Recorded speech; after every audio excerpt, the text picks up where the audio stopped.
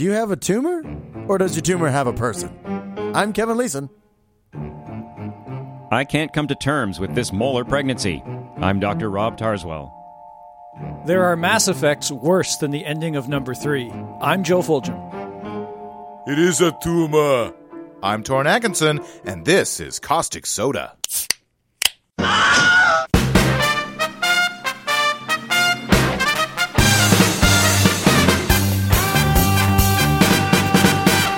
A tumor, also known as a neoplasm. I know what these are. Yeah. What? They're like root vegetables, like potatoes and whatnot. Yes, tumorous vegetables. I thought you were going to say when you wanted a couple extra. Oh, yeah, okay. Yeah. That was the predicted Kevin joke I had want in my tumor. head. I want How many tumors do you want? 2 more. At least. An abnormal lump or swelling of tissue, which may be solid or fluid-filled. What's Okay. a normal lump? Like a breast. Oh, Okay. okay. A normal lump, I We think. know those are lady lumps. I do know what a swelling of Fergie tissue has told is. us that. A swelling of tissue. That one I know about. From the Latin, tumere, to swell. Kind of on the nose. Neoplasm, from the Greek neo, meaning, Wait, New. and plasma, meaning savior. and plasma, meaning, Ghosts. It's like New TV screens. God, it means like thing created or something. yes, Like, creation. Creation. New creation. Tumor originally meant any form of swelling, neoplastic or not. Today they mean the same thing. There are 3 types of tumors. Then they should call them threemers. Threemers? Good idea. Benign, which Okay. is not cancerous. Okay. Lacks the ability to invade neighboring tissue or metastasize. What does metastasize mean? That's when a tumor loses or sheds cells that spread to other parts of the body through the lymphatics or circulatory system. You see that in house all the time, where the tumor, they got the tumor, but little bits of it went through the bloodstream and then set up somewhere else. It's in the lymph nodes and it's in the brain. So metastasizing is tumor dandruff. The other kind of tumors are pre-malignant, which is precancerous, and malignant, which is cancerous. So Okay. is a benign always stay benign, or can a benign become malignant? Well, that's an interesting question. And first, we should point out that benign doesn't necessarily mean that it won't kill you. Lots of benign Right. tumors can definitely kill you. Right. And there's certain Especially types, if you're standing underneath one. but most benign tumors don't undergo what we call malignant transformation, although some do. So you can get a certain type of tumor that's really common called a lipoma, which is a harmless growth, a proliferation of fat cells. And those are sometimes caused like little... I've got one in my left thigh. It's a little lump here. It's about a centimeter. I've had it for 30 years.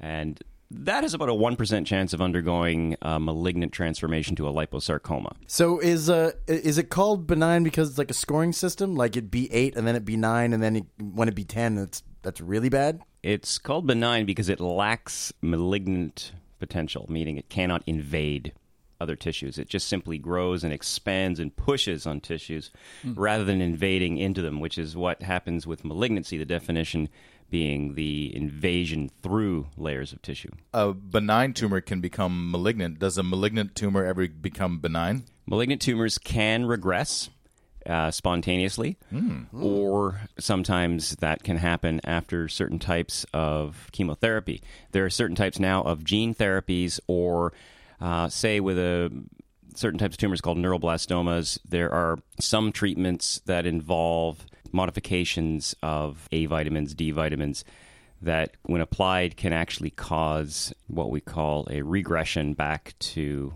a pre-malignant state. Cool. I do like the name neuroblastoma. Sounds like that's the coolest of all the tumors, especially on 4th of July. Now, specific tumors are named to refer to their shape and type of tissue they appear in. Tumors are abnormal growths in the body. They are made up of extra cells. Normally, cells grow and divide to form new cells as your body needs them. When cells grow old, they die and new cells take their place. But sometimes this process goes wrong. New cells form when your body does not need them. And old cells do not die when they should. When these extra cells form a mass, it is called a tumor. This is kind of just like one of those roommates that you want to get rid of, but they're not going anywhere. Yes. Yeah. Tumor is the worst kind of Especially roommate. who was that roommate who had the expanding scrotum? That guy, yeah. That roommate with the expanding scrotum, everybody out there is going to get that reference. Well, we don't remember his name. Everyone in Caustic Land. Yeah. The guy, he passed away recently. Yeah. All right, pop quiz. Ooh. Joe, what's the difference between a mass and a nodule? Is a mass inside the body and a nodule is on the outside? Kevin, what is the difference between a mass and a nodule? One happens in church and one happens outside of church. Rob, do you know the answer to this? It's a radiographic definition. Anything under about 2 centimeters across is referred to as a nodule, and once it hits sort of 2 centimeters and larger, then it's referred to as a mass. That is correct. Oh, so it's just a size thing. It's just a size. So what happened to size doesn't matter. Size matters. In tumors. In a lot of things, Kevin. Sorry. Kevin, what is a schwannoma? Schwannoma. Say it with me. Schwan. You're not saying it with me. Are you sure it's not? Are you sure it's not? Are you sure it's not pronounced schwannoma Maybe it is. or schwanznoma? Because that would be one on your pecker. SCHWANNOMA. Yeah, I'm going to go with one on your pecker. You know that upside down E they taught us about in elementary school, the schwa. You got a tumor on your schwa. Yeah, precisely. Joe, do you know what a schwannoma is? I agree that it means a tumor on your schwa. Because melanoma, that means melaninoma, so... Melanoma means you got a tumor on your melon. It's a tumor in your skin, which has the melanin. So schwannoma, I don't know what your schwa is. I'm going to say it's your taint. Dr. Rob, do you know what a schwannoma is? Yeah, it's a proliferation of Schwann cells, which, okay, now... Well, that's what I said. A proliferation of schwa cells. Well, what's a schwa cell? Schwann. Oh, schwann? Those are those, like, dickhead birds that, like, come after you if you don't feed them enough. Yes. So you get attacked by birds. You almost made Dr. Rob spit his coffee out. Opera That's so good. Schwann Lake. Yeah, precisely. Named after physiologist Theodore Schwann. Well, you know, you're never going to guess what a schwann is when it's a guy. It's a benign nerve sheath tumor. Nerve sheath? The taint, that's what I said. That sounds dirty. And Probably a it's nerve cured, sheath in your taint. and it's cured with a Bible. Oh. What? Schwannomas, or sort of ganglion cysts in... Nerve sheaths? Yeah, and they can kind of grow to be, kind of become cyst. I mean, schwannomas are sort of more solid, but you can get the sort of cystic ganglioma. And those are the sort of the lumps you get, and you just smack it with a hard book. You ever had any friends in elementary school that had... No, I do not remember this at all. Ganglion cyst? No. All right. No. I knew a guy named ganglion cyst, but it was perfectly smooth all over. It's weird. Yeah. Anyway, you whack it with a big Bible. Boom. And then what, it explodes? The cystic fluid just gets reabsorbed back into the body. Yeah, but they nice. regrow, and sometimes they need to be surgically resected. But I'm guessing it doesn't have to be a Bible. That just happens to be a convenient big book. It could be an yeah, So Guinness Book of World Records could do it. that could do it. But, Okay. the most convenient big book that was most widely available That's the Bible. used to be Okay. in the West. You've got a tumor. Quick, let's get to this hotel room. There'll be something there to fix it. Joe, can you get bone tumors? Ooh, that depends on what you mean by a bone tumor. You can get a tumor in the marrow in a bone. Isn't that leukemia? Oh, wait, tumor, that's cancer. Oh. No, you can have benign tumors. No, but I'm thinking cancer, but that doesn't necessarily mean tumor. Now I'm all... bone tumor. I'm going to say you can't. I'm going to say you can. Okay. Oh, Kevin, you're right. Yeah, I win. There's GCTOB, or giant cell tumor of the bone. Okay. Relatively Little on the uncommon nose. tumor of the bone. There's And also a band from a Canadian band from the 60s. GCTOB. Yeah. Yeah, they wrote that song, Taking Care of Boneness. Yeah. And there's also aneurysmal bone cyst, which is a misnomer as the lesion is neither an aneurysm nor a cyst. Oh, so how to get that name? You'd think scientists would be a little more precise with this sort of thing. And I'm not sure what the historical origin of the name is, but there are a lot of QWERTY keyboards in medicine and radiology, things that just stick. So, Kevin, is there such thing as a benign brain tumor? Yes. Yeah, and it makes you smell toast all the time, and it makes you like baseball, and all these things that like make no sense whatsoever. Right. Yes, generally their brain tumors are graded from 1 to 4 according to their behavior, such as how fast they grow and how likely they are to spread. So there is kind of a tumor Fujita scale then. Yeah. All right, okay. Low-grade brain tumors, grades 1 or 2, tend to be slow-growing and unlikely to spread, so they're usually classed as benign.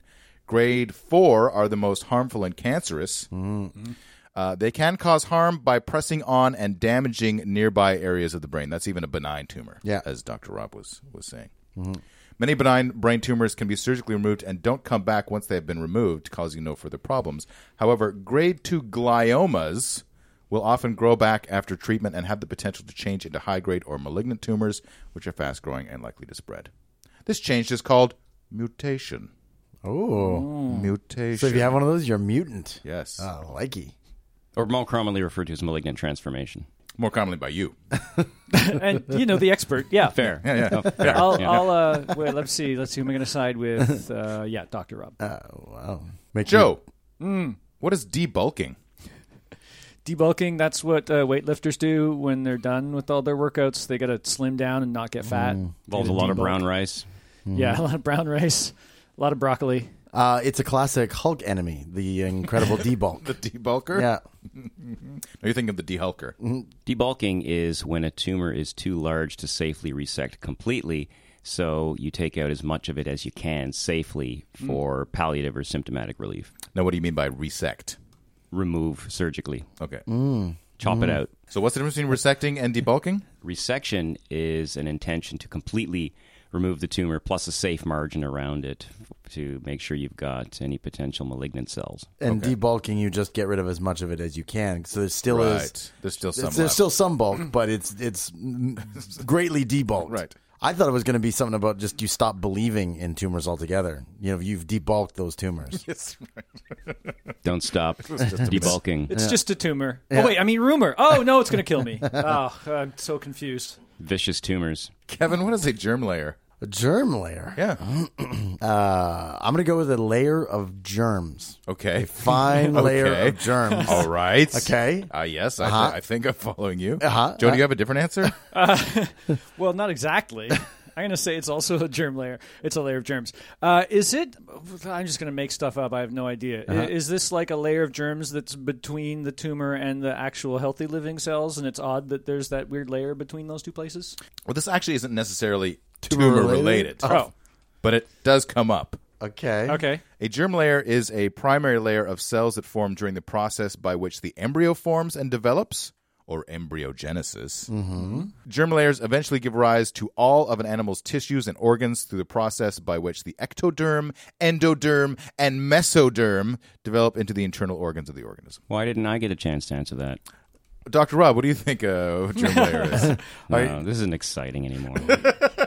Well, I don't really understand what Torrin just said. Can you Yeah, there dumb you it go. down for me? Can you layman it for me? Can you Kevin it for Oh, us? sure. Yeah, let's Kevin it up. So you've heard of the concept of stem cells, right? Those are sort Yeah. of Those ones that grow on trees. handy progenitor cells that can become any kind of cell. Yeah. The ones that lead to flowers. All right. So germ cells are embryonic or really primitive cells that are like stem cells. And when the embryo is forming, it forms into three layers. Initially, the ectoderm, meaning outside, endoderm, meaning inside, and the mesoderm, meaning middle. And those are the germ cell layers. Okay. And they go on to form all the tissues in your body. Yeah, that's what I said. Yeah, you said it more confusing though. More confusing. Joe, you know the answer to this. What is Mass Effect? Well, I know that for the video game.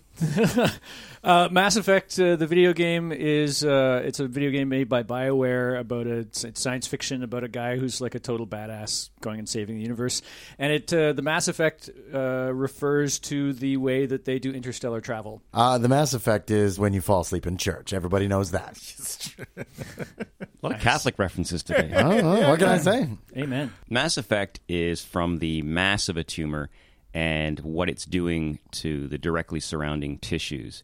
And so basically it means the way the tumor is pushing on the tissues that are around it and distorting them and perhaps interfering with their normal actions. For example, pressure on the laryngeal nerves can cause voice changes.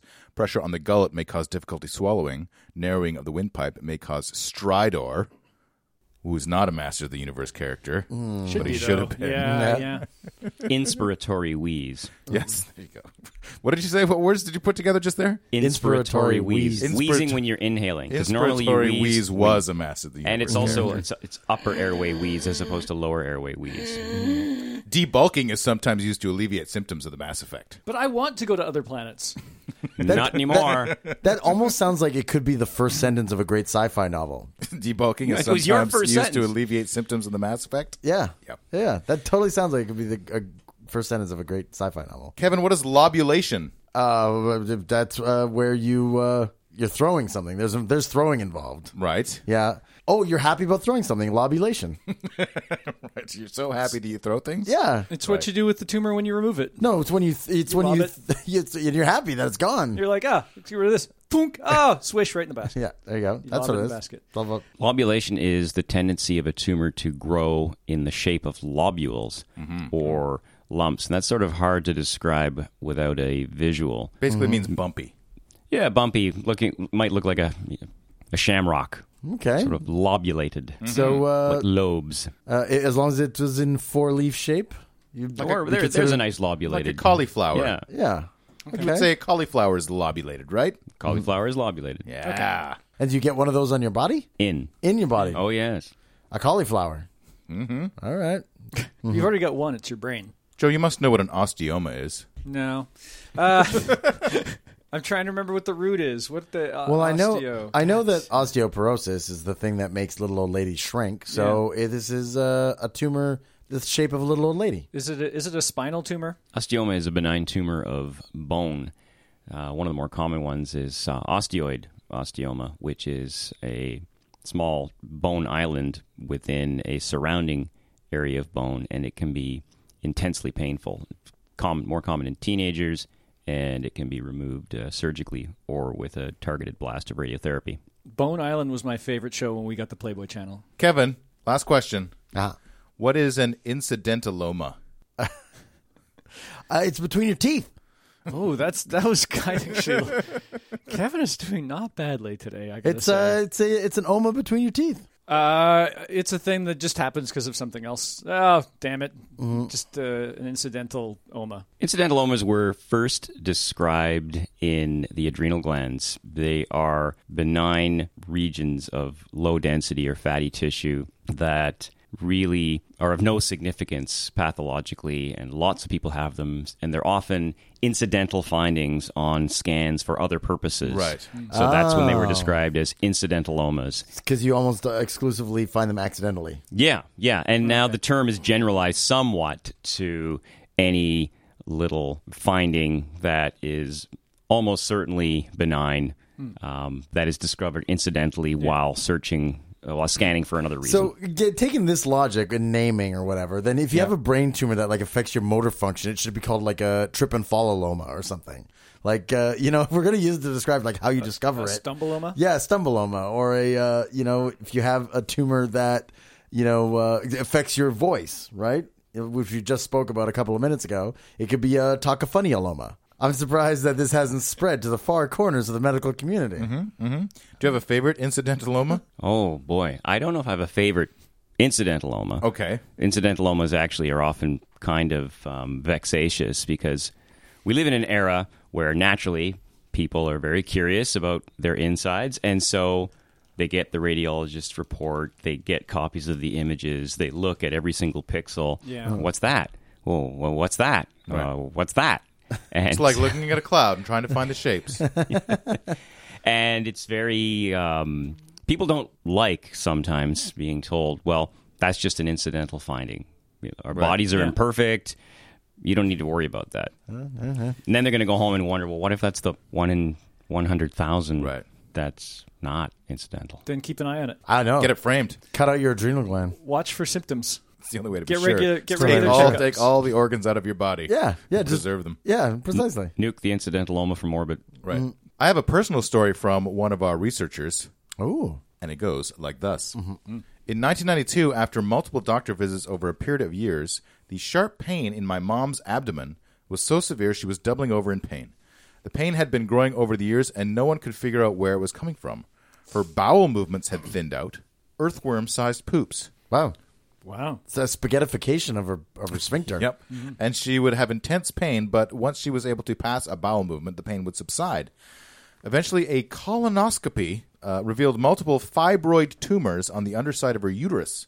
Earlier ultrasounds had been unable to detect the fibroids as they were hidden. However, fibroids do not usually cause severe pain, so the doctors did not know what was going on.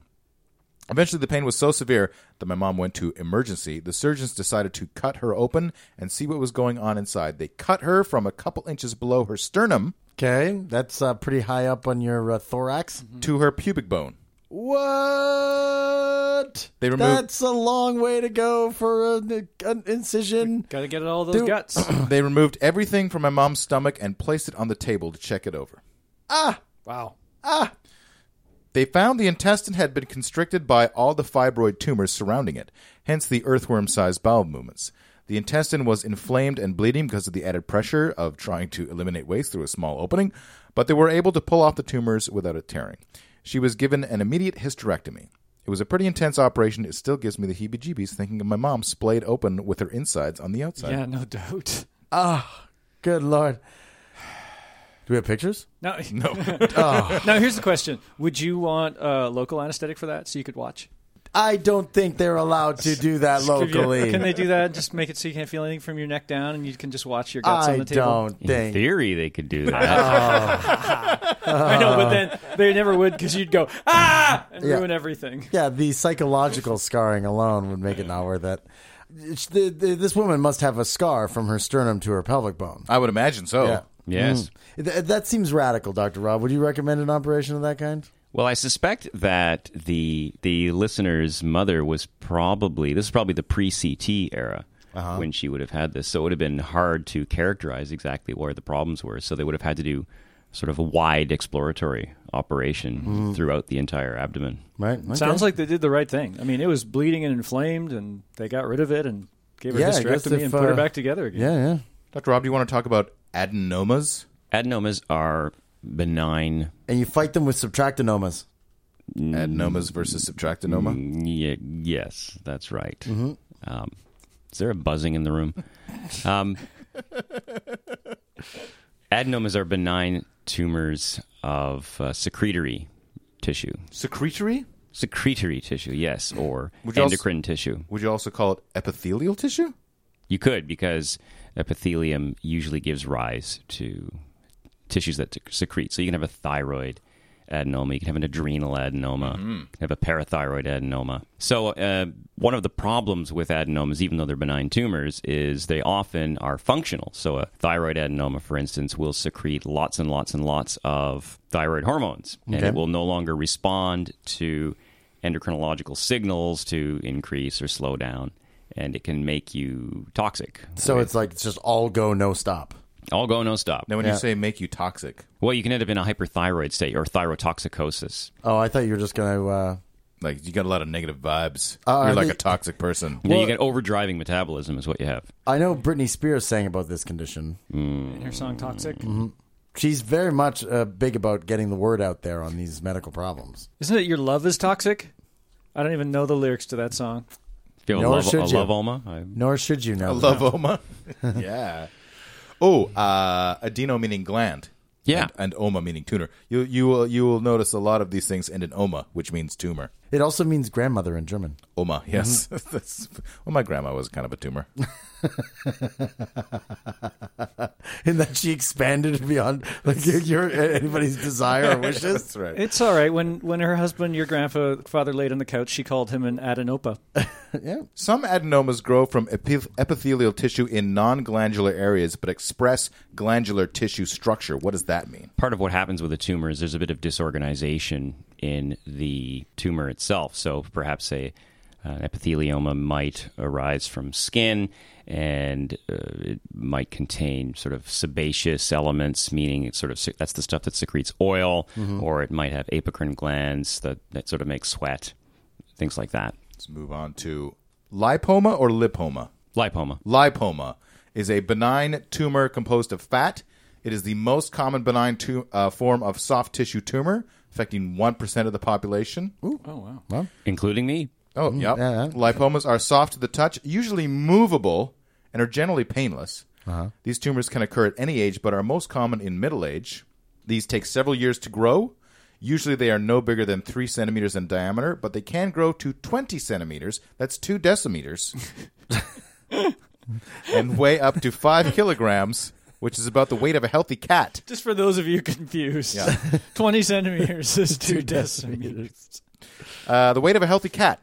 Also often called giant lipomas. Who wrote this? Or 8 inches for our American friends. Yeah. And we advise you to go now and plug giant lipoma into Google image search. Yeah. Wherever you are, stop what you're doing and put. Don't do it. You're giant- young. Giant lipoma. You've got a into long Google life search. ahead of you. Well, you should definitely put a giant lipoma on the website at Oh, absolutely. We'll do that. Yep. Go there to check it out. There's no definitive cause of lipomas, though some suggest it is hereditary or triggered by minor injury. Oh, hey, look, Rob Ford. Lipomas are removed if they become painful, restrict movement, or for cosmetic reasons. Like as in it's a giant one Yep. and it is really Coming huge. out of your forehead or something. If the surgeon fails to remove the entirety of the lipoma, there is a chance it'll come back. A more recent development is to inject the lipoma with a steroid or phosphatidylcholine. Phosphatidylcholine? That's the one, which triggers the breakdown of lipids. Oh, so that's where the lipoma comes from. It occurs to me, as I was researching this, that a lipoma would be like a perfect devil's mark for finding witches. It might just. Yeah. What do you mean? Well, you know how witches are supposed to have like the devil's mark where they Yeah. got kissed or touched by the devil, whatever. So if Yeah. you got a bump under your skin that's movable and soft but not doing anything bad, they could be like, that's the mark of the devil. Yeah. Is this what actually happened, or are you just making this up? No, this is something that happened in. Oh, yeah. If okay. you wanted to know if someone was a witch, if you suspected someone of witchcraft, You look for would lipoma.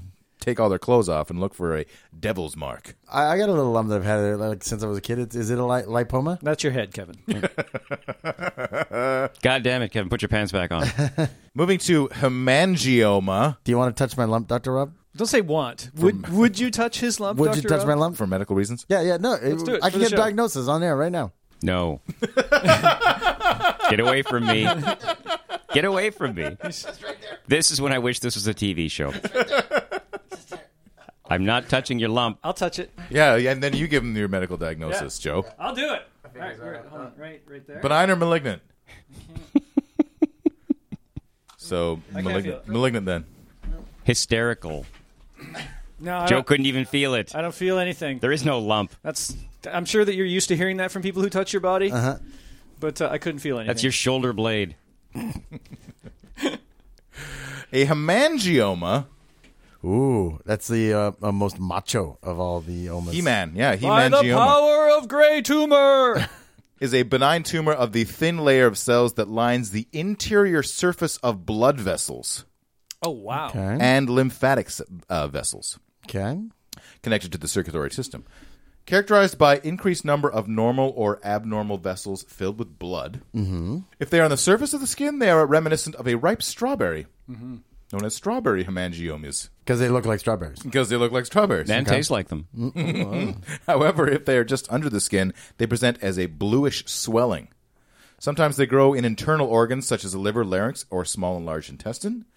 Typically, at the earliest phase in a superficial lesion, one will see a bluish-red area with obvious blood vessels and surrounding pallor. Another Masters of the Universe character. Sometimes they present as a flat red or pink area. Pallor was on the show. It was just he was everybody's friend. Yeah. You couldn't choose a side. Hey, pallor. Hey, man. Hey, Skeletor. What's up, buddy? Pallor, nice to see you again. Hi, guys. Party started. I'm here. I brought the beer. You're looking more pale than usual, Palor. I hate everyone but you, Pallor. In most cases, hemangiomas will disappear over time without treatment, but it takes many years. Okay. Treatments include oral corticosteroid therapy, blood pressure medication, and surgical removal, though it is used for more severe cases where the facial features have become distorted by the hemangioma, such as Jose Mestre, 58, Okay. of Lisbon, Portugal, once known as the man with no face. Prior to surgery, he had a 40-centimeter, 5-kilogram hemangioma tumor that started growing on his lips when he was 14. We'll have pictures of this on causticsodapodcast.com. You can barely see like a half an eyeball kind of thing. Like, there's no way he can really see unobstructedly. He looks like one of the old ones. Yes, Yeah. our researcher Corey noted that it reminded her of Akira, the scene at the end of Akira. Yes, where, It where he does, kind of yeah. explodes. Yeah, Yeah, explodes. Yeah. Flesh bubbling up. Yeah. Jose is a Jehovah's Witness, thus he refused surgery until multiple smaller surgeries were offered in order to avoid blood transfusions. Okay. All right. So kind of a lesser of two evils thing. Yeah. And what a great outcome. Well, it's better. It's an improvement. He doesn't look like an elder thing, like He looks like doesn't he, look like a in the shog wrong off. name. Yeah, he maybe doesn't- got in like a bad car accident or fought with Mike Tyson or something. Yeah, the first guy you would be like, "What the hell?" Yeah, the your face second is guy exploded. you would be like, "Oh man, that's too That's bad that happened." This is a compelling argument for becoming a Jehovah's Witness. I didn't see Look that at coming. this. Look at this marketing. You too can avoid surgery that would make you look better after this. Moving on to lymphangiomas. Okay. Benign congenital malformations that are bodily defects of the lymphatic system. Lymphatic system being... Your arms and your legs, your limbs. That's the series of lymph nodes and the channels that carry the extracellular fluid back into the circulatory system. Extracellular? So when blood gets circulated, when it's down to the capillary layer, there's not just oxygen and glucose that's crossing the membrane. There's also plasma products from the blood, or what we would call crystalloid, so water and ions, and a lot of that is sort of surrounding the cells, bathing them, and to maintain equilibrium, that's carried back via the lymphatic channels. Okay. If extracellular fluid came out of my body, what would I call it? Sweat, okay. Nice. All All right. or, well, more specifically, that would be, say, the stuff that when you It's scrape... not pus. No, when you scrape yourself and you see that sort of clear ooze, Yeah. that's extracellular That's fluid. extracellular fluid. Yeah. Okay. Clear ooze. Lymphangiomas can manifest anywhere in the body, but are most commonly seen in the regions of the face and neck, especially in the back of the neck, armpit, the loose connective tissue in the central compartment of the thoracic cavity. Central compartment of the thoracic cavity. Who knows where the thoracic cavity is? That's your chest, isn't it? Or your upper body? Your thorax, yeah. And the, what did you call it? The central compartment? Yeah, We usually just call it the mediastinum. sure. The Mediastinum, mediastinum? much easier to remember than, No, it's- than central compartment. It's it's Gloria's kid. Gloria? Gloria Steinem? Oh. Feminist activist? Also found in groin and oral cavity. Lymphangiomas are usually classified into three types. Lymphangioma simplex, formed by moderately dilated lymph vessels in a patch of skin, appears as a small lobulated growth Cauliflower. filled with clear fluid. Venous bleeding into these small lesions may occur. What's the difference between venous bleeding and regular bleeding, Dr. Rob? Well, regular bleeding usually is venous bleeding. Okay. Venous means from the blood. Well, it means from from the the vein, veins. I mean. Sorry. Yeah. From the Whereas vein. arterial bleeding, that's more like the Quentin Tarantino spurt. Oh, okay, gotcha. Yeah. All right. A second type is cavernous lymphangioma, filled with lymph mixed with coagulated blood. The lesion may cause extensive enlargement of the affected tissue. And lastly, cystic lymphangioma, cystic vessels or spaces lined with endothelium and filled with lymph, also known as cystic hygroma. This is the most common type. Okay. Cysts greater than 2 centimeters are called... Macrocysts? Yeah, you read it. I cheater. did. No. It's right in front of me. If they are less than 2 centimeters, they're referred as... Microcyst? Yeah! And I didn't even read it. So what if it's exactly 2 centimeters? That's a good question. A microcyst was like the leader of the micronauts, right? Mediocyst. Yeah, microcyst. Good one. Maybe just cysts. Just cysts, right. There you go. It has to be exactly 2 centimeters to be known as a regular cyst. It's a transitional phase. Cystic hygromas are large, soft, cystic, and non-tender masses. 70% are apparent at birth, otherwise it may appear by the age of 2. Although benign, they can compress and spread into the vital structures or hemorrhages within the bladder of the cysts. Cysts have bladders? The bladder is a cyst. Is a bladder a cyst or a cyst a bladder? Or like are all Your cysts urinary bladders, bladder- but not all bladders are cysts? The urinary bladder is a physiological cyst. Ooh, That did not answer my just question. blew my mind. It's fluid filled, and it's a sac. Fluid-filled sac is all you need to be a cyst, huh? Yeah, nice. A cyst is a closed sac having a distinct membrane and division compared to the nearby tissue. Kind of. Aren't we're like 80% water, aren't we all? Sort of like You're a one giant cyst. No. Okay. Doctor says no, Kevin. Doctor says no. What does he know? A lot. Like a crazy amount more than us. It is insane how much more he knows than us. Like really some that things. question is insulting. Of some things. Like I know it was a joke, but damn. I'm just saying. Dr. Rob, tell us about molar pregnancies. Oh, this is something that's really bizarre, hard to get your head around, and makes you wonder about the presence of alien DNA in human tissue. Oh, Okay. So sometimes yes. when a daddy and a mommy love each other very much, Yeah. they try to make a baby. Yes. Sometimes they have a baby. Like my mom and dad. But sometimes That's debatable. sometimes something goes terribly wrong in the embryo. Okay. And you can end up with a proliferation of chromosomes. So instead of the usual kind of 23 plus 23 X and Y, you can end up with multiples of that. So you can end up with 92 chromosomes or some other random number because of different failures of mitosis. Okay. And that can develop into what is called a molar pregnancy or a hydatiform mole, which is essentially this rapidly expanding mass inside the uterus. Okay. And there's no baby. Oh. Oh, So it's a thing it's a that tumor. so it's a clump of cells that should have become a baby, but was so messed up that it instead just grew into a huge tumor. Really rapidly. Wow. Yeah. And some of them can become what are called choriocarcinomas, and that's actually a malignant mass. So the pregnancy can be a cancer. Right. What? Another reason to use birth control. Cancer, baby. Cancer, baby. No, baby. Just cancer. No, it's a cancer, and that's the baby. I've got a specific incident. In December 1809, in Greene County, Kentucky, Jane Todd Crawford was informed that the thing she thought was a beyond-term pregnancy was actually a massive 22.5-pound ovarian tumor. Wow. 22.5 pounds. How? Like I've seen friends of mine who had like 8-pound babies, and they were like mountains, right? Like by the time they got to 9 months, Yeah. they were huge. This woman is carrying 22-pound mass in her vag. What must she have looked like? They must have had to wheel her around in a cart. Well, in those days, no one had ever successfully removed an ovarian tumor, but Jane rode horseback 60 miles to Danville to meet up with shook it loose? maybe to meet up with Dr. Ephraim McDowell, who was willing to cut the thing out of her in an operation that had never been previously attempted. Jane opted for a dose of opium and 5 or 6 attendants to hold her down. She kept her spirits up by singing hymns and psalms. Okay. Wow. She lived for another 32 years after the operation. Man, she gets badass of the week, doesn't she? Yeah, no kidding. I'll take some opium. Hold me down. Cut this out of me. Give me some leather to bite on. Yeah. So they basically just did like a C-section. I guess so. Yeah. I assume that would probably be the easiest way to get in there. Well, that's an ovarian tumor. That's not a mole. Oh, Okay. not a molar pregnancy. Not a molar pregnancy. No, I ruined it. Oh, I ovarian ruined this tumor whole means section. that it grew in the ovary. Ovarian means it grew in the ovary. That's right. Right. Whereas Or there's an extension off the ovary. Yeah. a molar pregnancy would have actually been in the uterus. In the uterus. Yeah. Okay. All right.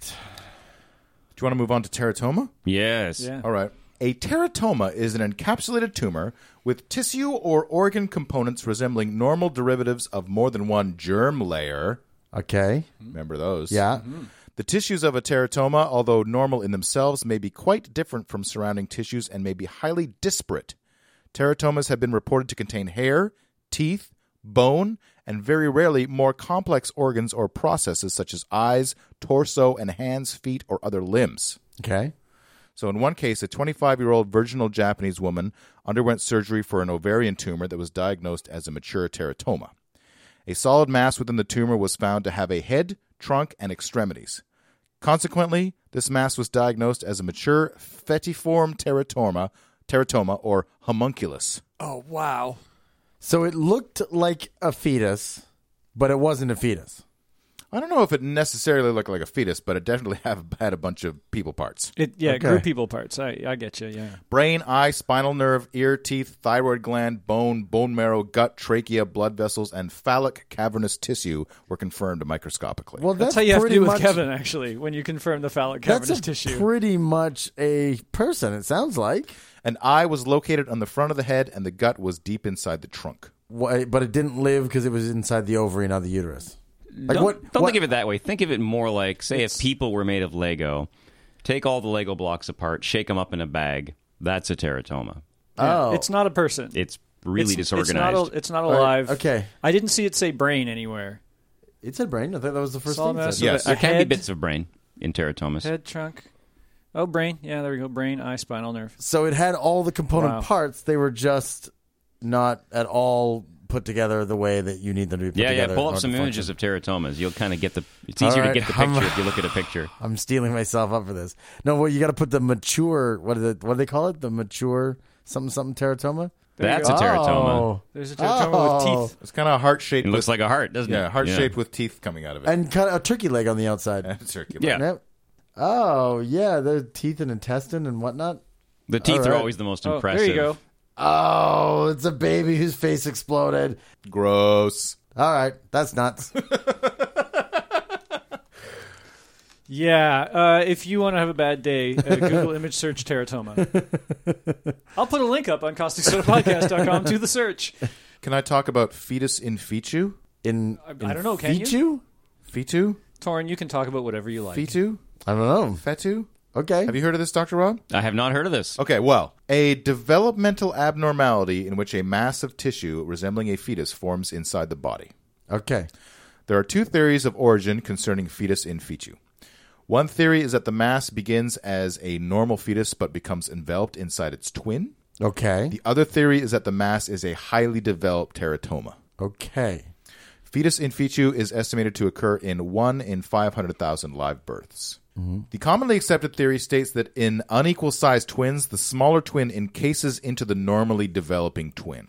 So this is kind of like a conjoined thing, but like an internally conjoined thing. It seems to be. Yeah. Either due to its inherent defects or lack of blood supply from within the twin, the fetus stops growing. Okay, so it kills both of them. Like if you have twins, then it envelops No, one. it means the smaller one stops Oh, growing. the smaller one stops growing. Okay. The term fetus in fetu was coined by Meckel during the late 18th century, following which Willis described it as a rare condition where a malformed parasitic twin is found encased in the host, especially in between the membranes that separate our organs from our abdominal wall. What you talking about, Willis? Some other reported sites are abdomen, adrenals, lymph nodes, kidneys, cranium, and scrotum. Oh, you got a baby in your scrotum? Got a baby in your scrotum. I guess, you're kind of just skipping the middleman. The middle woman. The middle one. Yeah. The middle person. Fetus in fetu, or FIF, usually occurs as a single lesion. However, multiple FIF have also been reported, the highest being 5. 5 FIFs in one. No. So does the other person live? Like this is what I haven't gotten to yet. So that would have been sextuplets. Yeah, is there a baby born that has like 5 little mini fetus tumors inside of it? I'll give you a case report. Okay. But first I want to say this. Okay. Most of the cases have a higher incidence of males and present during infancy, but late presentation has also been reported, with the oldest being 47. 47 years old? 47 years old. Before it's discovered. Before it's it's discovered. Okay. Right? All right. Yeah, and that was Dr. Venture. So that would be an Right. incident. That would be an incidentaloma fetus in fetu. Okay. The major complaint is an abdominal mass that can be felt upon inspection, usually in the upper abdomen. Other symptoms are jaundice, water inside the kidney, intestinal obstruction, meconium peritonitis. Who remembers what meconium is from our Fecal Matters episode? That country that Alexander the Great came from. Meconium? Yeah. Do you remember what meconium is? No. Fetus poo. Oh. Oh, okay. There you go.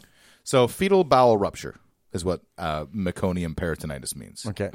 Respiratory distress and vomiting. So you may have a baby inside you somewhere, Or like a little fetus tumor. a fetus tumor Yeah. that excretes inside you and then it infects you. Okay.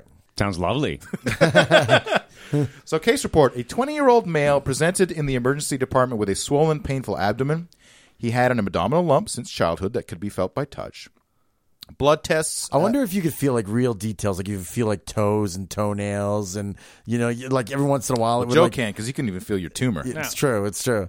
Or every once in a while, it would like kind of twist, and you would like see this face outline. Oh, in yeah, the, like in the horror belly, movies? The horror movie, yeah. Yeah. Precisely.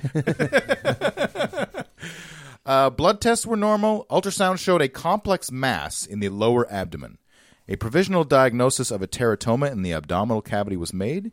CT scan showed a lobulated complex mass that contained 2 separate sets of spinal elements, 2 sets of rudimentary pelvises, 2 sacrum. What's a sacrum? Sacrum is the bone at the base of your spine. Oh, okay. Extremity bones, phalanges, and other osseous elements, meaning bone, surrounded by fat, all enclosed in a common sac. A diagnosis of ruptured double fetus in fetu was made. Oh, so he had twins inside of him. Exploratory surgery found a 15-centimeter mass with a wide stem containing arteries attached to the serous membrane. What's the serous membrane? It's the cloud one. It's a cloudy membrane. And then the cumulonimbus membrane? There's a cloud that's called a cirrus. Yeah. Yeah. Oh, Serous membrane is a smooth membrane consisting of a thin layer of cells which secrete serous fluid Serous fluid. and an underlying thin epithelial What's layer. serous fluid? In physiology, the term serous fluid or serosal fluid is used for various bodily fluids that are typically pale yellow and transparent and of a benign nature. And it's a fluid that means business. It's cirrus. Serous about fluid. Yeah. So the answer to what is serous fluid is, it's serous fluid. Yeah, I agree with that. Thank you, Wikipedia. Yeah. The mass was cut out altogether, encapsulated in a thin membrane-like sac. On removing the capsular covering of the cut-out surgical specimen, it was found covered with hairy skin and a cheesy material, Like is in a hairy mustache? having a soft consistency, and there were rudimentary limbs showing nails. The excised specimen was cut open, and removal of the overlying fat and soft tissue material revealed 2 brainless, malformed fetuses within the mass, with one fetus showing many matured bony elements, including the spine and extremities. The other fetus was comparatively less developed, with a smaller vertebral column and smaller flipper-like rudimentary lower limbs. What do you think? Do you think this guy, once he had them removed, he didn't even know he had them before, but now they're gone, he kind of missed them? You think he named them? Certainly not before he realized they were there. Well, man, that's a given. Yeah. But, you know what I mean? You get phantom little brother and sister syndrome, maybe. So any one of us could have, well, you probably had like a full body scan because you're a doctor and you just like going in there and give me a CT scan. It's 11 Do o'clock. you think that's what doctors do? They just go in and I get assume scanned? so. My turn. You just get scanned all the time? So that's why there's such a long wait for lots of scans that doctors and nurses will just line up around the corner? And that's it's why fun. healthcare providers are so well tanned. But how many of us do you have A fetus in fetus in fetu? fetu, do you suppose? Do you want one? Didn't you say 1 in 500,000? Yeah. Well, I got to have some explanation for this distended belly that I Right. have, right? That's got to be It's it. not all the beer. No, it's nothing to do with the alcohol and greasy food. That's pizza in fetu. Has anyone heard of gourmand syndrome? It's where you eat your baby. No babies in this story. That's gourmand in fetu. Gourmand syndrome is a rare, benign condition that sometimes occurs in people who sustain injuries to the right frontal lobe. These people develop a Of new your brain? No, your ear. These people develop a new post-injury passion The for front of gourmet my- food. The front of my right ear. My entire behavior has changed. These people develop a new post-injury passion for gourmet food. Oh, okay. It is characterized by an obsessive focusing on eating, thinking, talking, and writing about fine foods. This has to be a cultural thing. Like if this exact same injury happened to somebody who didn't know about the fine dining, if they lived, in a village in Tanzania and never, eaten anything yeah, but, maybe. bananas. But maybe there'd be probably certain true. types of foods that would set it off, like Right. like the rich stuff that they could find, the maybe creamy. I don't know. Yeah, that would be an interesting question. Yeah, or if you were particularly poor, you become obsessed with what you thought was gourmet food, like you'd move up from McDonald's to Burger King or something. Right, yes. Right?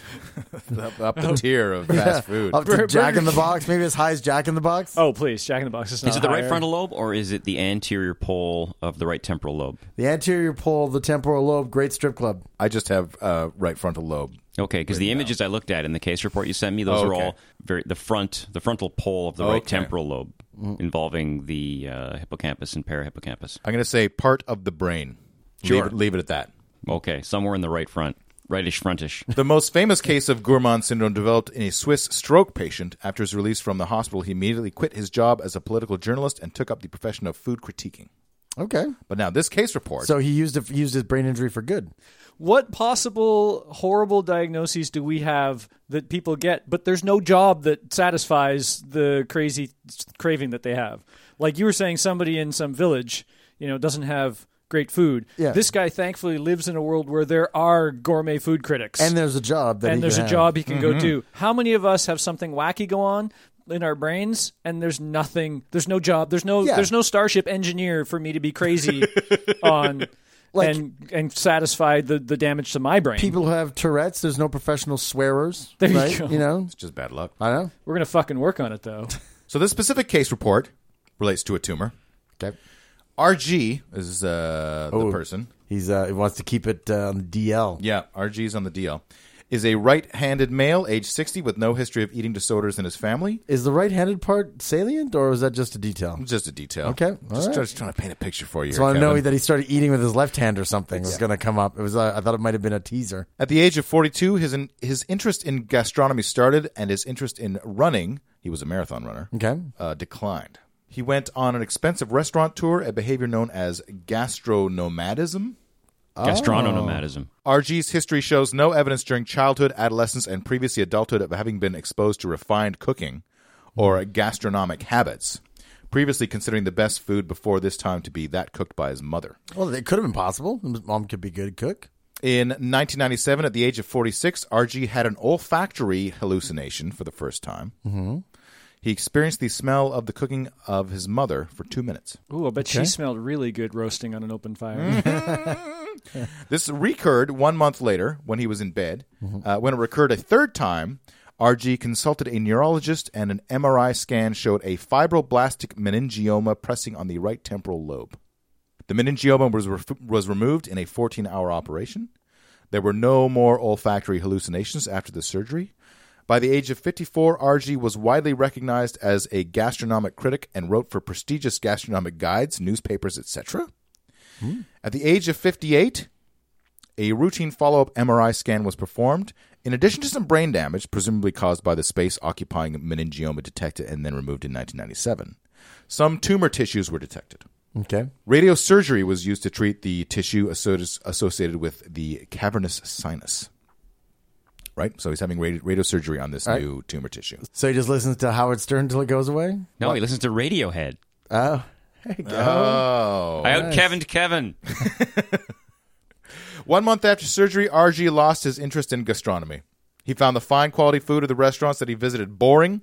He also experienced a personality change with blunted emotions. So he should have left it in. And he lost about 50 pounds. And he which lost he about gained. 50 pounds. Yeah, as a gastronomist. Well, that's Okay. actually good.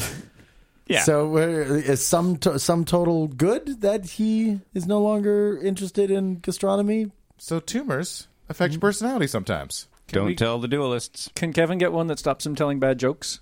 Ooh, what is the name of that tumor? The seriosoma? Antipanoma?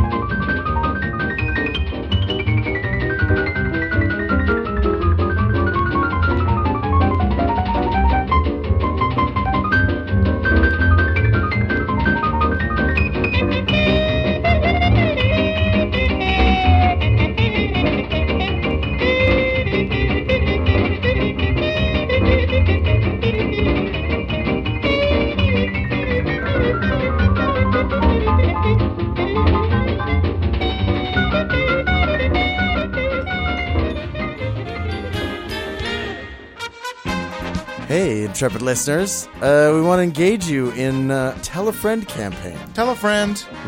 Tell two friends.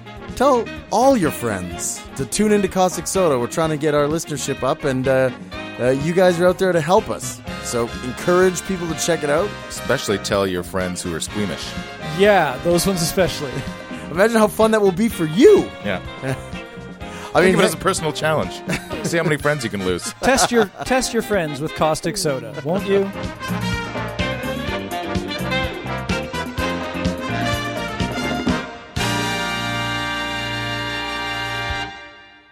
In the news.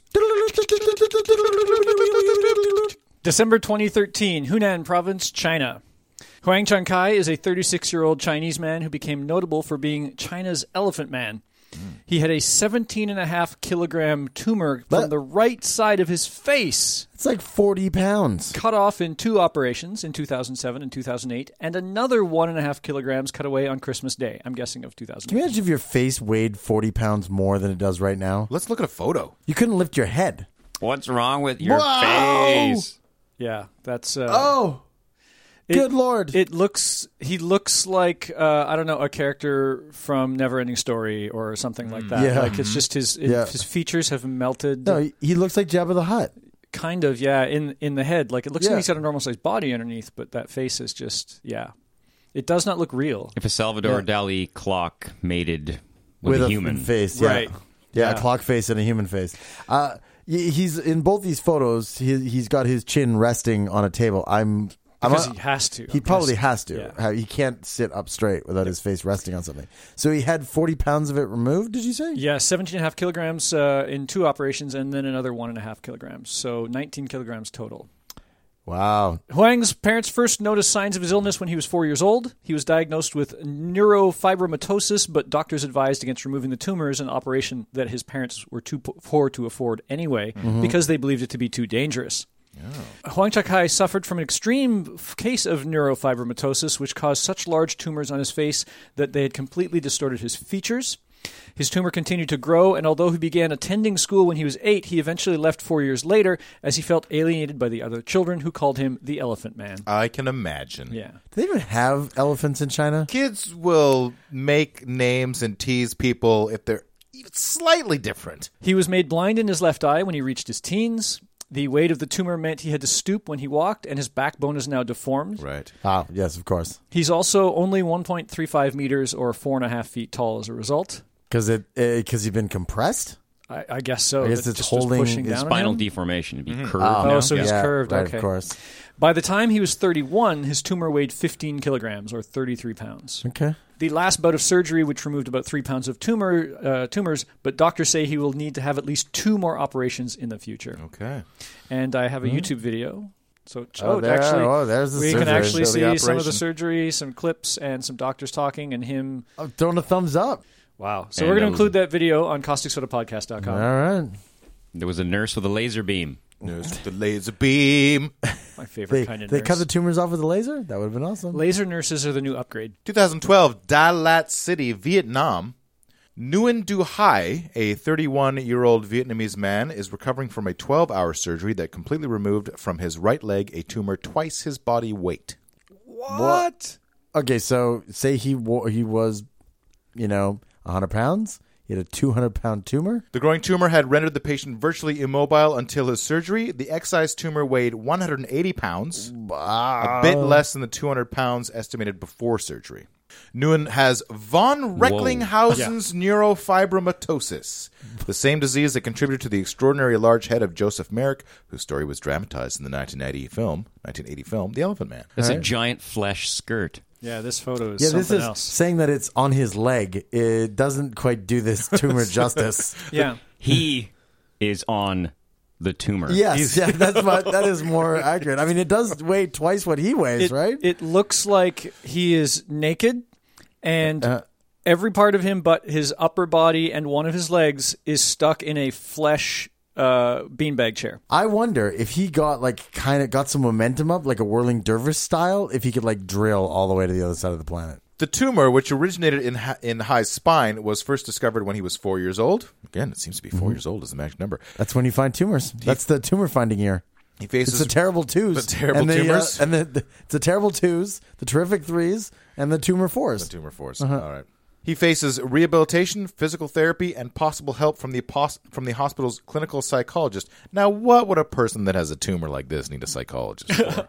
I can't imagine. Maybe- I can't imagine the emotional impact would be anything even worth. You just say, discussing. get over it. Either that or the tumor itself Toughen up. is so big it's developed like an artificial intelligence. see. And that's what it's actually for the tumor. Because we're about 'Cause to he's being remove It's it. traumatized Yeah. by the fetus in fetu. He's been being verbally abused all his life by the tumor. Look, just because we're removing you from his body doesn't mean somebody doesn't love you somewhere. Hai also needs to learn how to do things that his body has forgotten, including using the left leg he had never used normally. The The latest surgery was considered risky with a 50% success rate. Such a giant tumor has developed its own blood system with huge arteries branched out from the normal vascular system. Therefore, one of the main risks was abundant bleeding. Other risks lay in heart function. How would a heart react when a tumor with twice the weight of a patient is removed? No, but Right. the heart should be like super strong. Like, oh, you're saying that if you remove that tumor and then it's got that super, powerful heart going on, could it like blow his veins out? Not exactly.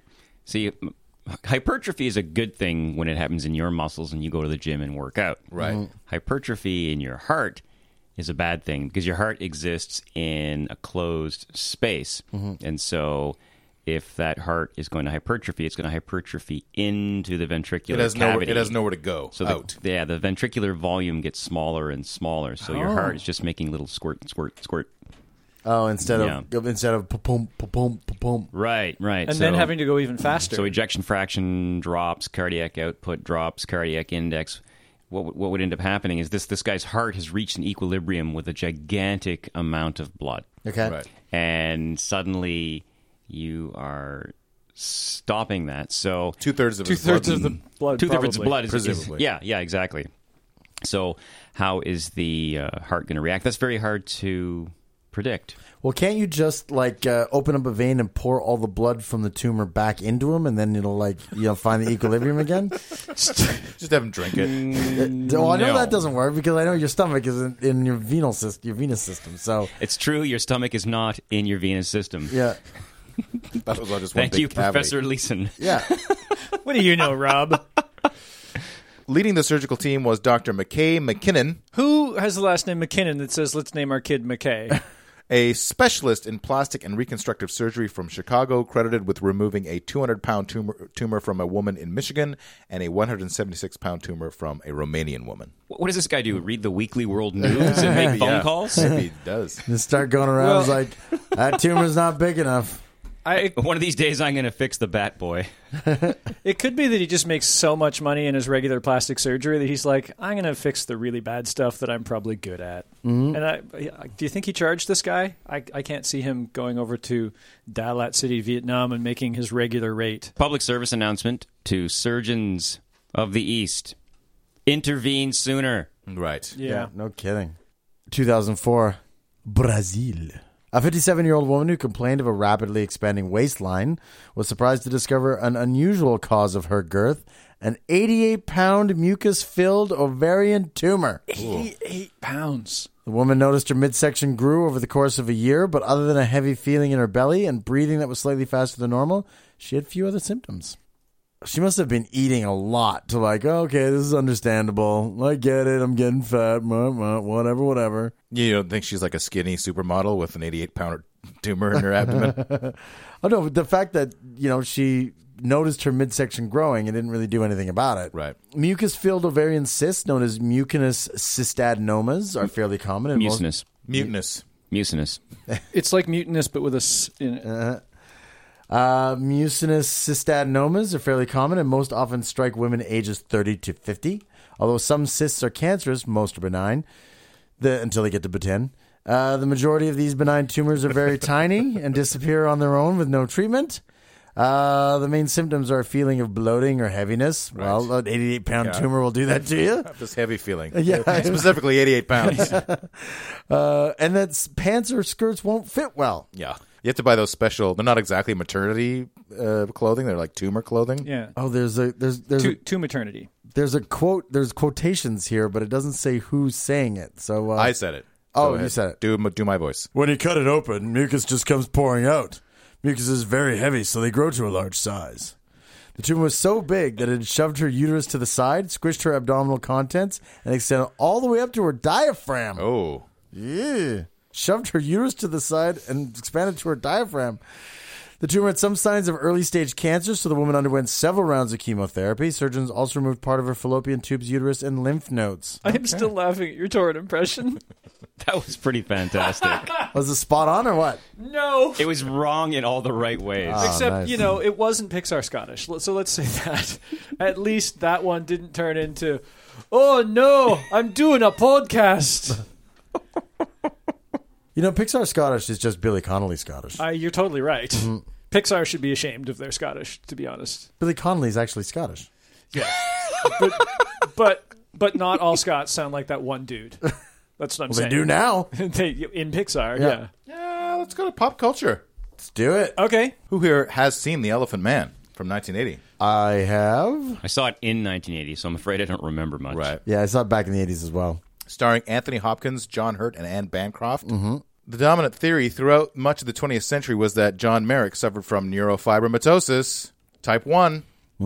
In 1986, a new theory engaged that he had Proteus syndrome. Okay, what's Proteus syndrome? It's a congenital disorder that causes skin overgrowth and atypical bone development, often accompanied by tumors over half the body. There you go. Okay. And it's named after the Greek sea god Proteus, who could change his shape. And now in 2001, it was proposed that Merrick had suffered from a combination of neurofibromatosis type 1 and Proteus syndrome. Oh, okay. Well, you get the double whammy.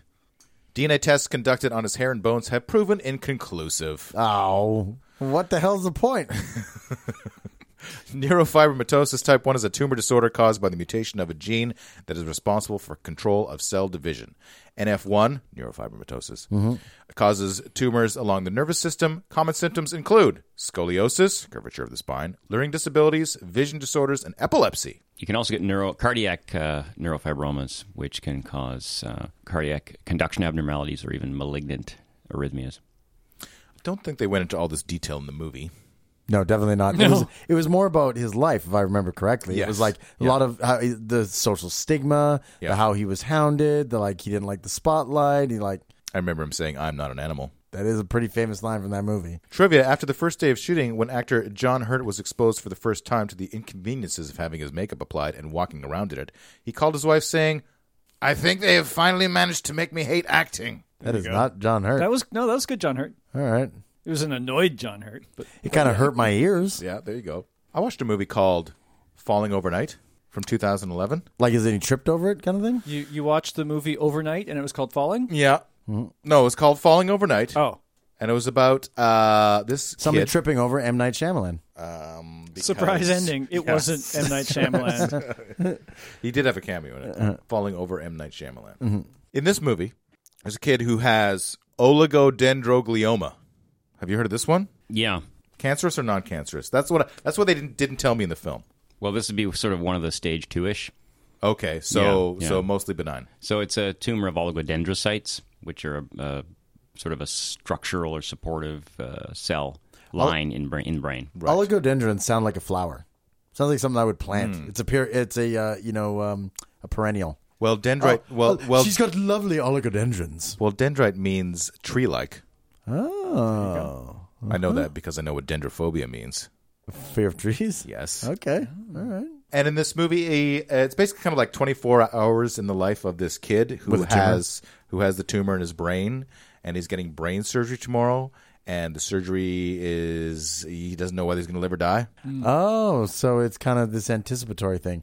And he meets a girl at a Booster Juice, Of course. and she invites him to her photo exhibit that she's having in a gallery. So this is basically the tumor version of Before Sunrise. Kind of, yeah. I guess so. Kind of, yeah. Before brain surgery. Yeah. Yeah, before brain surgery. That's what they should have called it, Falling Overnight. Forget that. And so they have this great time. They go to parties and all this stuff happens at night. And then he eventually tells her that he's going to have the surgery tomorrow. At first she freaks out. And then I don't want to spoil the ending, but... I'm not going to watch this. well, it's not a bad movie. Okay. It's a great movie and all, but the reality is the night before your brain surgery, you're just kind of lying around, anxious and bored in a hospital bed. Oh, yeah? Oh, they don't let But you... that'd be more of like the Russian version of the movie. They don't let you go out and pick up girls the night before brain surgery? No. Wow. And Downer. you're fasting and you're just maybe having sips of water. So how about watching hospital TV? How about 2 days before? Okay, maybe 2 days before, Okay. but it would lack a certain dramatic panache. Yeah. Tomorrow, Fair enough. starting tomorrow, I got to sit in hospital for a day, and then the day after that, I'm getting brain Surgery, surgery. yeah. They probably just cut that part out of the Yeah, fair out of the enough. They script. took out the middle day. Has anyone seen 2011's The Music Never Stopped Nope. with J. Jonah Jameson? Oh, J.K. Simmons. Yes. I do like J.K. Simmons. Based on neurologist Oliver Sacks' essay, The Last Hippie, The film tells the father-son relationship between J.K. Simmons and his son Gabriel, who suffers from a brain tumor that prevents him from forming new memories. Oh, so it's a Memento movie. It was described. It's Memento without the murdering. The case story it's based on is pretty fascinating. It's a young guy who actually ends up developing what's called cortical blindness. Right. So it's not a destruction of his optic nerve, it's a destruction of the part of his brain that represents vision. And people with cortical blindness don't know they're blind. They believe they can see. What? But what they think they're seeing has nothing to do with reality. So Oliver Sacks met this kid, and the kid was a huge Grateful Dead fan. So Oliver Sacks took him to a Grateful Dead concert, and he saw the whole thing. Right. And he, of course, couldn't form new memories. So when the Grateful Dead were playing newer material, the kid was like, "Oh, wow, it must be some experimental stuff they've been working on lately." Yeah. Meanwhile, these were like 10, 15-year-old songs. Yeah. Right. Yeah, so in the movie, J.K. Simmons and I don't remember the actress's name who plays his wife, they get a call. Julie Ormond. They get a call at the beginning of the film that their long-lost son has been found, is in the hospital. Because he ran out on them during some argument, like when he was 20 or something like that. And then never came back. And he came, and so this is like almost 20 years later after that. Okay. So he has a tumor. The doctors removed the tumor. He can't form any long-term memories. He spends most of the time just kind of saying random things until this therapist comes in and plays him some music. And then he totally wakes up. But he's reliving the time when he first heard this music. Right. For the most part. Yeah. It's kind of, the whole movie is kind of about the relationship with the father, because the father kind of drove him out of the home, but now he wants to. Yeah, he's feeling a little paternal, perhaps. Something like that. Yeah. All right. So the father kind of resents all the hippie music. Really? He's focused on the music? Yeah, because when the kid was younger, they used to talk about his music, and they would play games where, he's playing old, 50s, 40s, and 50s music and saying, who is this? What is the song? Who's it by? When did I first hear it? Stuff like that. Yeah. So then eventually when the kid matures and gets into all the hippie stuff, and then the dad drives him out of the home, more or less. Right. So he blames the music. So when the therapist comes with this hippie music, and that's the music that's bringing his son back, he kind of feels betrayed and all that kind of. So he has to get over that. Well, this guy sounds a bit like a kind of dickish, a petty dick. Well, that's his journey. His journey goes from being a petty dick to taking his son to the Grateful Dead concert. Oh, okay. All right. And wearing the tie-dye shirt and everything. That's the arc. You got to be a pretty self-involved dad if you get mad that your son with a massive brain tumor and neurological damage is only responds to music that you don't necessarily like. I quite like this movie. Oh, really? It didn't get a great rating on IMDb, but I actually quite enjoyed it. Okay. It had that weird thing when everyone looked the same when they were playing their 20-year-old and their and they just like put a wig on them or something. They're kind of old, and make some makeup. But I guess it's kind of better than doing the shitty old man wrinkles like we saw in like Prometheus and stuff like that. Oh, yeah. So I was okay with it. It's a real, it's such a razor's edge. Like when a movie spans over 20 or 30 years, like do you get a younger actor that kind of looks like them, but then the younger actor might not necessarily be that great an actor, or do you hire Joseph Gordon-Levitt and then change his face with CGI? There's a sort of tumor, a kind of a fetus in fetu in the Venture Brothers cartoon. The character Jonas Venture Jr. is actually the twin brother of main character Rusty Venture, Dr. Thaddeus Rusty Venture. But when they were both in the womb as twin brothers, Rusty, they say absorbed, but the animation that they show explaining it is 8. Right. His twin brother. And he didn't know this until at the age of 43, when he just started having all sorts of terrible problems with his insides and pain, and his medication wasn't helping anymore. And finally, his brother came out and snuck around the lab. And his brother had been paying attention throughout all of his college years. And unlike him, so his brother is actually a super scientist, whereas he is just a terrible fake scientist. Right, yeah. So he's the fetus in fetu, but was actually living inside the host as opposed to going all just like bone and teeth and How does Jonas Venture Jr. get out of Dr. Venture? Does it like burst like alien style through his chest, or does it come out his poop hole, or what?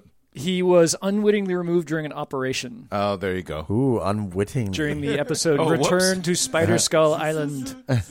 Yeah, he starts off, that episode's almost like an Aliens thing, where this little thing is skittering around, but they don't know what it is. Right. It turns Right. out to be him. It's such a weird feeling to know you're alive. It's such an awful feeling. You're dying inside, and when you wake up, starting to say, I hope I don't go crazy today. It's such a bad feeling, an ominous feeling, a feeling you know that we'll be back when the week is new. And we'll have more gross facts for you. And you'll have things you'll want to hear about. We will too.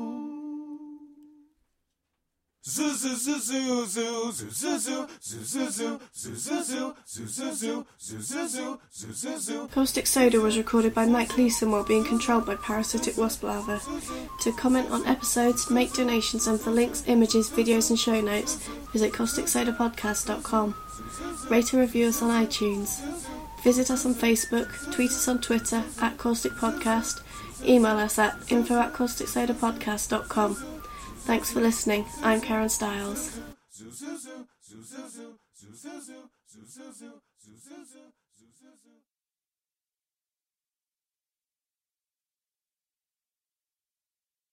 Tumor.